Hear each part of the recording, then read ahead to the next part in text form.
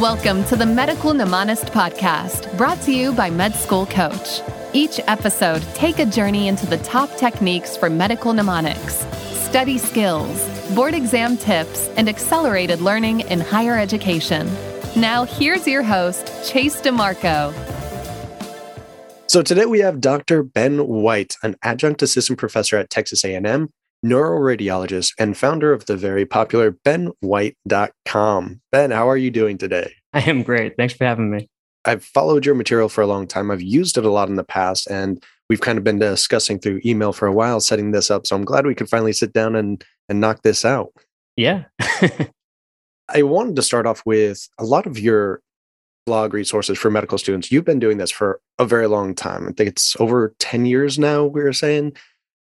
We'll get into that in a second. But you have a lot of resources on, or blog posts on recommended reading resources for each discipline, study techniques for each exam, just basically answering all of those questions that so many students have that they go to the forums and often get a lot of misinformation from. So your website's probably a lot better for that. Kind of curious, how do you go through the process of determining which resources are the best? Is it a personal preference? Is it what is your process? So it's evolved a little bit, but it all basically started with my experience as a first year back in 2008. So I've been writing since 2009. So it's been quite a while. And I started doing this because of what you described. This is back in the Wild West days of the internet, relatively speaking. And so I would, talk to my friends or my upperclassmen and get lots of conflicting, recommendations. I would go online and everything was on SDN. It was just anonymous forum posts.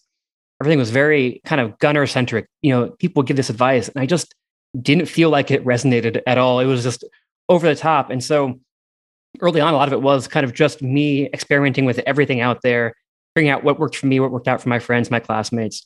And then over time, as the internet kind of evolved, I also brought in kind of more a Wirecutter-like method where I would look and find all the recommendations from everywhere else, right? All the forums, all the Amazon reviews, all the everything. And I can get a kind of short list, look at the table of contents, look through the books, look through the previews, and so always kind of be able to give people the practical approach, right? So there's always going to be more things that you can do. There's never a lack of resources. The question is finding something where you're going to be comfortable picking something and moving on. And so my goal has always been to give people a reasonable kind of short list, a reasonable option if you don't like the first choice, but just to be comfortable knowing that you're not going to miss out on magical facts if you don't use every single thing. No one has a monopoly on the information. Very true. I went through so many resources. I think that was one of the biggest issues I had during med school was I tried to touch on almost everything I could find. And I was afraid that, there'd be something special here, something special there. And there are going to be differences. But a lot of times that's not important. It's better to master one resource than to get like a C-level knowledge in 10 resources. It's kind of how I describe it. Yeah, depth, not breadth. I remember this happened a lot. And my teaching point for this would always been the example I had a lot of friends who did the OB-GYN shelf exam, and they'd be trying to do the ACOG questions and UWorld and, the case report series and all these different things. And they would get through like a portion of each of them and therefore had holes in all of them. And then they would say, out of all the things I did worse on OB-GYN, it was like, yeah, because you didn't do OB-GYN. You did a potpourri of OB-GYN. Like it's better to master a single resource than it is to dabble in multiple ones. So again, while there is differences, you find something that works with your learning style, with your preferences. Obviously, if it's the best resource, but you hate it and you can't get through it, it isn't the best for you. But so once you find something that works for you, you have to master that resource before moving on to other things. There's no point doing 14 Q banks halfway through. That is not the right approach. It's also very costly and expensive. And so it's always about finding things that you're comfortable with and really making sure that you know them, forward and backwards before you go around trying to just, cursorily view through a bunch of different stuff. Yeah, I'm definitely guilty of that. Totally tried way too many things.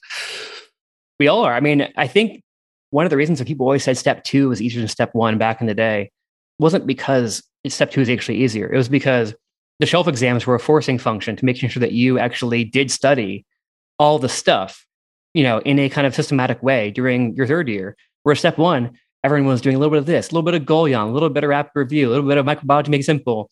And then we get to the end of the, dedicated period, and half of them hadn't even finished the QBank yet, because back then UWorld was still like relatively newer. And yeah, that was obviously, in hindsight, a huge mistake. People were dabbling in a bunch of different stuff. It was very easy to get scared. What are you studying? Oh, I'm doing rapid review. Oh, what are you studying? Oh, I'm doing Doctors Made Simple. Everyone was doing different things. Everyone's just super scared that they were missing out on the key resource to be well prepared, as opposed to just making sure they were well prepared with one resource. And so now we all know that, UWorld was like extremely important to do. And if you were dabbling a bunch of different books and you didn't get through UWorld, then you were making a mistake. But no one knew that in 2008, when I was a medical student. That was not universally accepted. And it seems like things have changed so much just with, well, we'll cover both the like more book resources and the QBanks, and then maybe videos at the end. But the books have changed a lot in the aspect that, for instance, BRS was very, very popular when I was going to school. And now I don't see anyone ever mention it, really. I guess it's too simple. Maybe use it for school, but definitely not for the boards or something along those lines. And it seems like also that, well, maybe because of personal experience, I know a few authors that have been through this process where a large publishing company will purchase the book. And then sometimes they kind of will say, put them on the shelf and don't really market them, kind of buy them to get rid of the competition. So we get this really sort of skewed view on what the best resources are out there anyway. I don't know if there's any good way to approach that, as going to Amazon and looking at the ratings, for instance, might be one indicator, but how accurate is that going to be for you? I think it's interesting because what I saw with BRS and a couple of the other less popular series nowadays is that I think, like, you're right. I think it has to do with the revision cycle. I think, some of these other case books, every year there's a new edition, even if they're basically the same. The cover looks sharper, it looks newer. Who's got the new book versus who went to half price books got the old book. You knew that.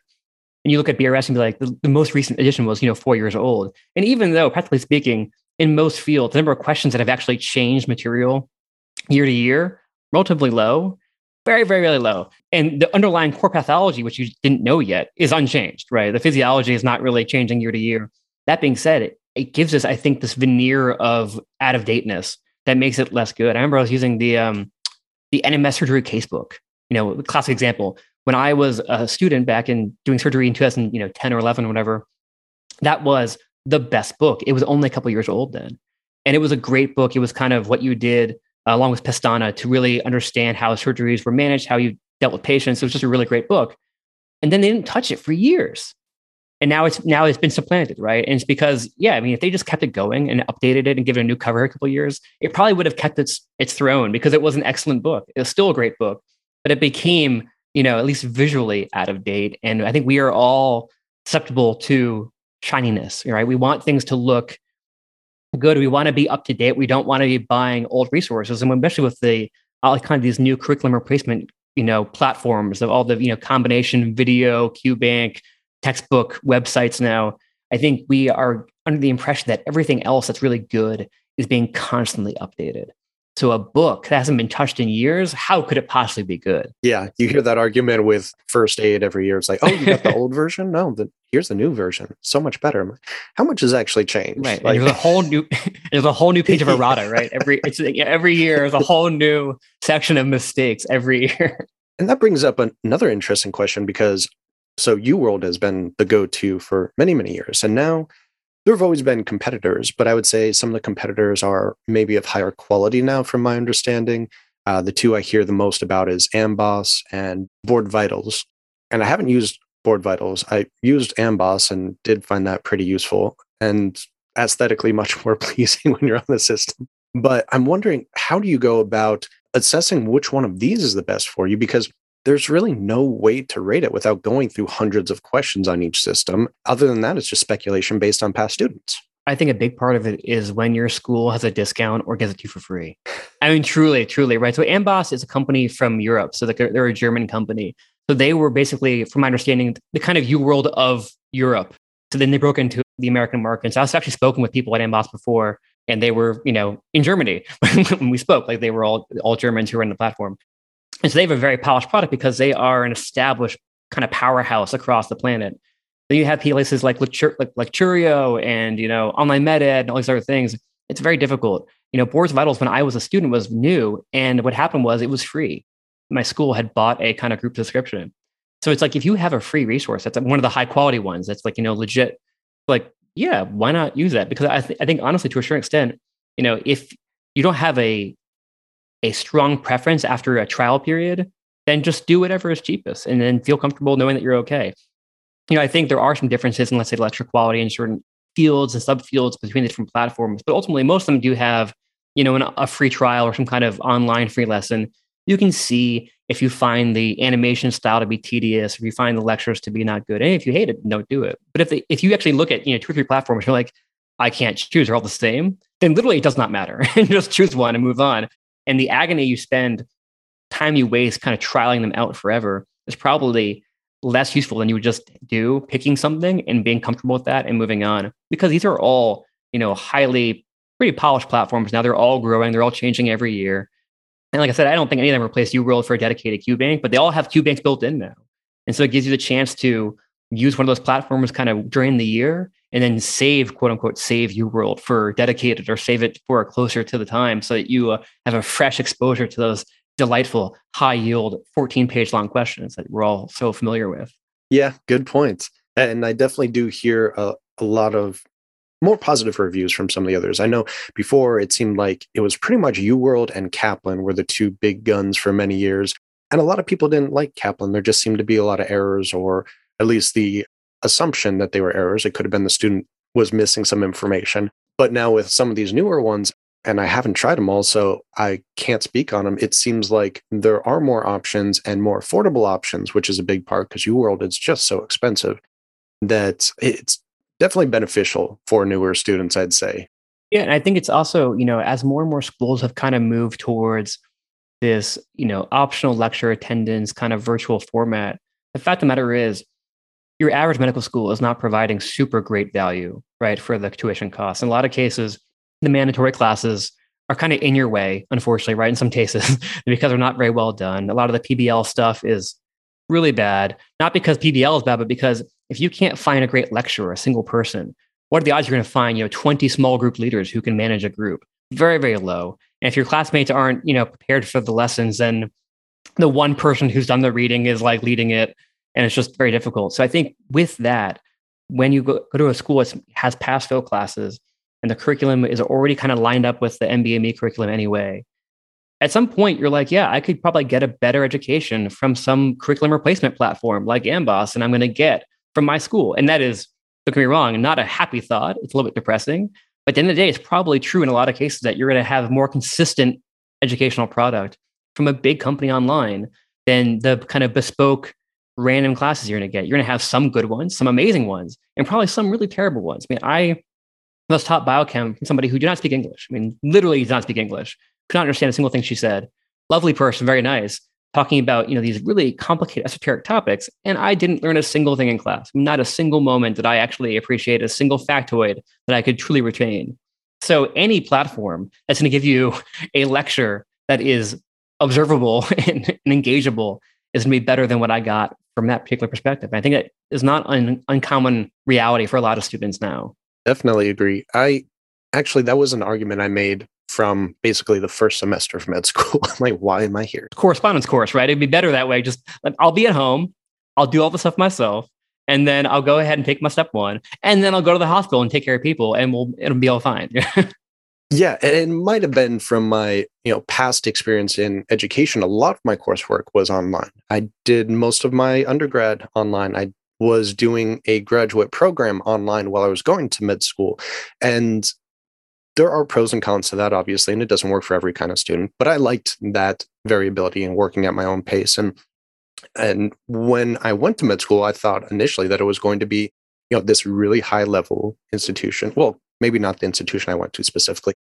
I thought it was going to be a different caliber of lectures and instructors, and turned out it was pretty much like every other school. You have good ones, you have bad ones, and it would be much better, in my opinion, to just kind of move a lot of this online and have, the best instructors of each category teaching on an online platform, and the students can sort of pick which ones they want to use. The market is kind of moving that way to some degree, and it's sad that it took a pandemic for it to do that, because I think probably 5 years ago, I was saying my 5 to 10 year plan is to create the first online medical school. And now I'm going to, get beaten to the punch basically because of the pandemic. So darn you, COVID. Yeah, I think it's interesting because I think when people prepare for pre-med stuff and they're doing the MCAT prep and everything, the MCAT is kind of leading you towards this idea of high-level problem solving, right? Of I'm going to give you some data, and you have to know background information, but to answer the question correctly, it's not just facts, it's application, it's reasoning, it's especially in the verbal section, right? And then you get to, step one land and the basic sciences, and it's not about problem solving and thinking. I mean, obviously there is, you got to think, but it's a lot more brute forceable. It's a lot more about memorizing lots of facts. And yeah, physiology has relationships and ups and downs and whatnot, but on the whole, you could brute force the step one much more than you can brute force the MCAT. You really can just, if you sit down and learn a lot of facts and you get used to the question styles and the kind of ways they formulate the stuff, which is a very unique to the MDME stuff. I feel like, yeah, most people get to med school and they're like, this is not what I expected. It's a lot less creative, it's a lot less thinking, and just a lot more just lots of information, just raw data to sift through. I think people were disappointed by that when they get there. Yeah, I definitely feel like you almost have to brute force step one, which is unfortunate because that's not my forte. I'm not good at that style of learning and memorization, and probably why I did so poorly on step one as well. But sometimes I'll still go back and listen to some of the step one podcasts, like Inside the Boards or something along those lines. And I'm listening to the question saying, yeah, it's been years. I've never heard that again since step one. Like, you don't need a good percentage of that. So if it was focused more on high level knowledge and not high level memorization, it'd probably be a better metric. And maybe that's why they made it pass fail finally. I think so. I think when you think about it, actual data is the least interesting part of what we do as physicians, because that is a part that is the easiest to replace with digital resources, up to date, et cetera, right? So in the olden days, yes, being a walking book was part of being a doctor because you didn't have access to things and because it took long to do research. Now that we have so many rubrics and metrics, we have so many different tools and algorithms for how we practice medicine, obviously you have to know stuff. That's not what makes you good at what you do. What makes you good at what you do in a lot of cases is, attention to detail, patience, both, like with your patients and with yourself and with your colleagues and your teammates, being able to communicate and get to the core of a story, right? The narrative of patient. That is not what you do at all for the first 2 years whatsoever. And step two, CK at least, is a better metric in terms of testing the real important data that we use in everyday life. But, theoretically, steps 2 CS would have been the best test. It's a terrible test, not a good test, but theoretically, getting at how does someone actually, deal with human beings? How do they incorporate, verbal data into their own kind of mental model of what the patient is bringing to the table? How do they then synthesize that information into a narrative to tell other providers what's going on? That is the core of medical practice. And that part is like the fake test we took that everyone passed and hated, Everything else was kind of just fluff. Yeah, it's like reading body language, verbal language, empathizing with the patients, all these things that actually have useful metrics in patient care are really glazed over. And then all of these knowledge-based things on minuscule data that you're never going to use, and there's no connection to better patient care that I'm aware of from a lot of the step one data, has been the focus for so long. It's no wonder that a lot of people don't like going to the doctors. They're dealing with someone that more often than not probably has a lot of random useless knowledge, but never learned how to really communicate properly with the patient, or at least it takes them a long time to. When you think that everyone who ever took step 2 CS, and myself included, rolled their eyes about it because it was a terrible test, tells you exactly what you need to know, right? That we've all felt that the kind of soft skills of medicine are essentially the annoying part because you can't test for them very well. They're subjective, right? They're subjective. Meanwhile, step 1 and 2 are important, but it's like, that is because those are low-hanging fruit, right? It's because it's easy to have an objective, comparable metric. It's a convenience metric, right? And so that became the default. What made you good or bad at med school was if you were good or bad at this very narrow subset of medical knowledge, because it used to be a pass-fail exam that became a scored exam, which became part of the residency selection process. And once that happened, it became de facto all that mattered in med school. Everything that took you away from that was, in the way of your goals of being an orthopedic surgeon or dermatologist or whatever. And so, if you did ethics class your first year, you're like, why am I here? It's a waste of my time. And guess what? They're not wrong. The people who say that, they're obviously not being very pleasant, but they aren't, technically speaking, wrong. If really your dreams are based on a single metric, then everything is about that metric, right? And that's why we made it pass fail, I think, largely is because it has completely dominated medical education to the point now where people are prioritizing that, the score for, at least 2 years of their lives. And so everything else, even when you're third year, right? So now it's the same problem. Step2CK is still graded. It's become more important than ever. So now you're going to be on clinical clerkships, and the patient care you're supposed to be learning how to do is going to get in the way of your Step2CK score and all your shelf exams. And now you're going to be like, I don't want to see that patient. I need to be studying for the shelf. Guilty again. and still, it's overpowered, right? So it's still a problem. I think the long-term plan is that Step2CK will also be pass-fail. I think they just didn't want to do it all at once because it'd be such a big shock to the system for residency selection. So I think the goal is to do this pass-fail for Step 1, give residency programs a few years to get a system in place where things are kind of stable and more holistic, and then pull the plug on Step2CK2, make them all pass-fail. And then the schools and programs, the students have to come together and figure out a way to make residency selection more humane and sustainable in a world where no one has grades and there are no numbers at all. Maybe all these podcasts will mean that my past grades don't matter. That's right. Everyone will have a podcast or an online platform or Instagram follower account, and then it'll just be influencer based, right? Whoever's wearing figs gets to have the residency of their dreams, right? Yeah, we were discussing that before hopping on the call here, and it is interesting, and I'd love to get some insight from more residency directors on how they're incorporating students' extracurriculars. If they're a social media influencer, if they have posted a blog on Kevin MD, if they have their own podcast, like how much do these things actually play a part in the residency selection process now that Step 1's going pass-fail? Maybe it's too early to guess, but if you have any thoughts on that, I'd be interested to hear your advice. I think it is pretty program specific. I think there are a lot of PDs out there who are very in tune social media, who are very into it. I think there are probably podcasters themselves. Some of them probably, yeah. At least, people on TikTok or whatever, right? But so I do think there are people out there who are really interested in it, who find this stuff fascinating. I know when we do our reviews of applicants, I am always extremely interested in what they do outside of medicine, because the fact of the matter is there are a lot of people with similar paper applications. And so it's not necessarily what you do in school that is going to make you stand out. It's what you do outside of school. And that may be school related, right? You can work in your, volunteer clinics and whatever, but sometimes it is the unusual projects, the things that are like, oh, that's unusual, which is pretty cool.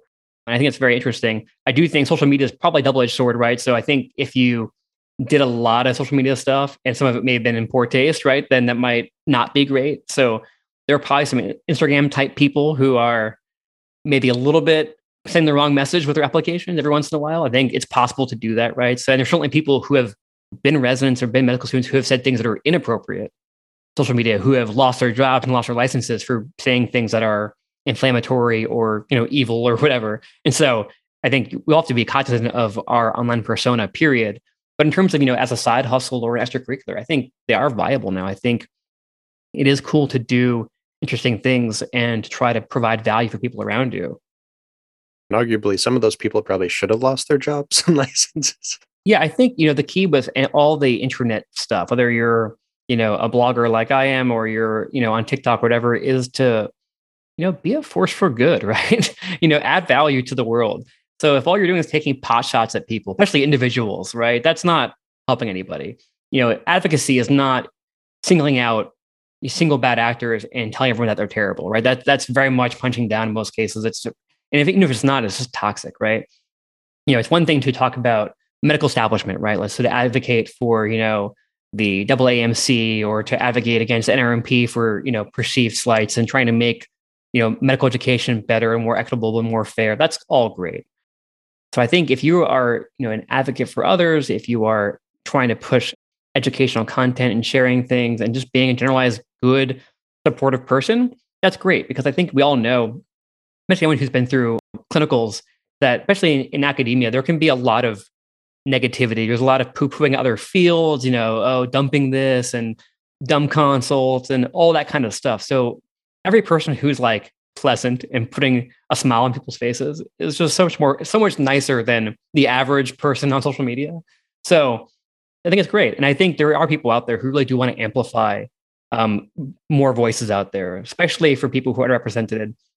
I think it's definitely in those people's best interest to be on social media and have a platform, because people do want to amplify those voices. And it's just one more way that they can do it in a very easy, kind of low friction way.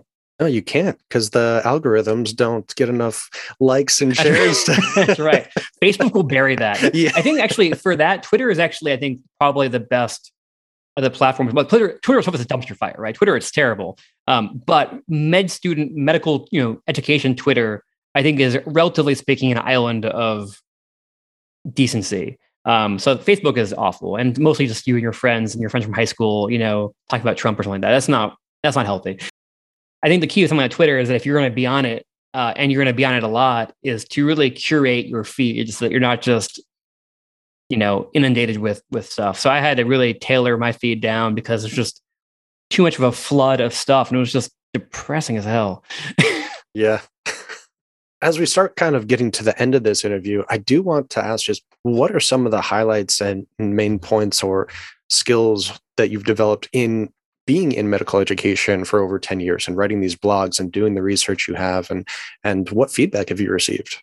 I think one of the things that I think people do not appreciate enough is the mental health and attitude aspect. I mean, burnout's very, very sexy in the literature right now. Everyone's talking about burnout, but that's really too late, right? My feeling is that when it comes to something, let's say like step 1 or step 2 and your exams during school, is that people tend to get so wrapped up in their performance that it makes them unhappy. And so I think, curating what I would call this kind of aura of focused nonchalance is the most important skill that I've seen and people benefit from. Is that when you're taking a test, it's not like, oh, if I don't do well in this, I'm not going to have my dreams be shattered. It's more like, you come in there, you are who you are, you're going to do your best and be kind of dispassionate about the results when you're taking it, right? So because you're going to have questions, you're going to have things that happen to you in life during clerkships on exams where you're going to be like, I have no idea. I never heard of that before, right? Or the attending asks you a question and you just blanks. And if you take those moments of uncertainty to heart, they just weigh you down and they have this additive effect until you feel like you don't have value anymore, that you don't have worth. And when I see students go through that, that is when they are at their lowest. And so it's never to tie your self-worth to your performance on any exam, on any interaction. Every day is a chance to do better. Every day you can iterate on yourself. I think that is the most important lesson. I think everything else is great. I think it's always great to pick better resources, to study smarter, not harder, all that stuff. It's great. I write about it all the time. Don't get me wrong. But I think the underlying thread that you can't escape is that if your self-worth and your identity is tied up in the results and not the process, you're very fragile. You're fragile to the world. And that is not a place you want to be. You want to be resilient. And that resiliency has to come from kind of unshakable self-worth. And that is, to me, the key. That is great. And yeah, I fall into that trap all the time. But how to get out of that is sometimes difficult. And I know we discussed a little before hopping on the call, this book that you've been working on and the trials and tribulations due to all the recent changes with COVID and the exams changing, and maybe discuss a little bit about that and anything else that you're working on. So I've written a couple books before this one. And the one that's relevant to most people is that I wrote a book about student loans, about medical student loans and how to manage them. It's basically a personal finance book for young doctors and medical students. So it's totally free. That book is free. And you can go to benwhite.com/student loans and just read the whole text or download it. And that's basically something I wrote, especially for kind of fourth-year students and residents, but anyone can benefit from it, that you kind of have the handle on basic personal finance and budgeting and the ins and outs of student loans. So that book was a success. I'm really proud of it. It's out there. It's totally free. It's just a resource for people because, again, it's one of those things where people didn't have the answers when I was looking. And so here are the answers. And so after that, I was like, I'm going to write the book about medical school. I want to kind of summarize everything I've learned over the past, 12 years of writing online and write kind of a single kind of go-to guide of practical advice, not gunner advice, not fluffy stuff, just kind of my website, but in book form, tailored down, edited, nicely concise, everything. So I've been writing it for several years. And what happened was, of course, is that, we had a tornado in Dallas where I live, and that caused some problems. And then we had COVID hit. I had a daughter and a son, and we got busy. And then, of course, step 1 went pass fail. And then interviews went virtual. And then step 2 CS got canceled. And so all these chapters have been required to change. And so the book keeps getting less and less done over time as things change, which is okay. The scope has changed a little bit too. I want to talk more about advocacy and more about kind of medical education and all the acronym organizations that are part of that, because I want people to kind of grow up in medicine and not lose that spark of distaste. So every student always wants to advocate and then graduate and then kind of forgets about it. And so the book is called You May Hate Med School, and that's okay. And one day I hope it'll be finished, hopefully next year. It should be fun when it's out. That sounds awesome. I definitely want to check it out when it's out. Maybe have you back on the show to discuss it in a little more detail and what changes have happened. That's great. And I wanted to also state that your website is just, again, full of so much information. They can obviously contact you there. Is there any other way that they can reach you as well for more questions? Yeah, so they can go on the website. My email is ben@benwhite.com, and I'm on Twitter @benwhitemd. My DMs are open, so you can feel free to slip in those. Great. Dr. Ben White, benwhite.com. Thank you so much for coming on the show. Thanks, man.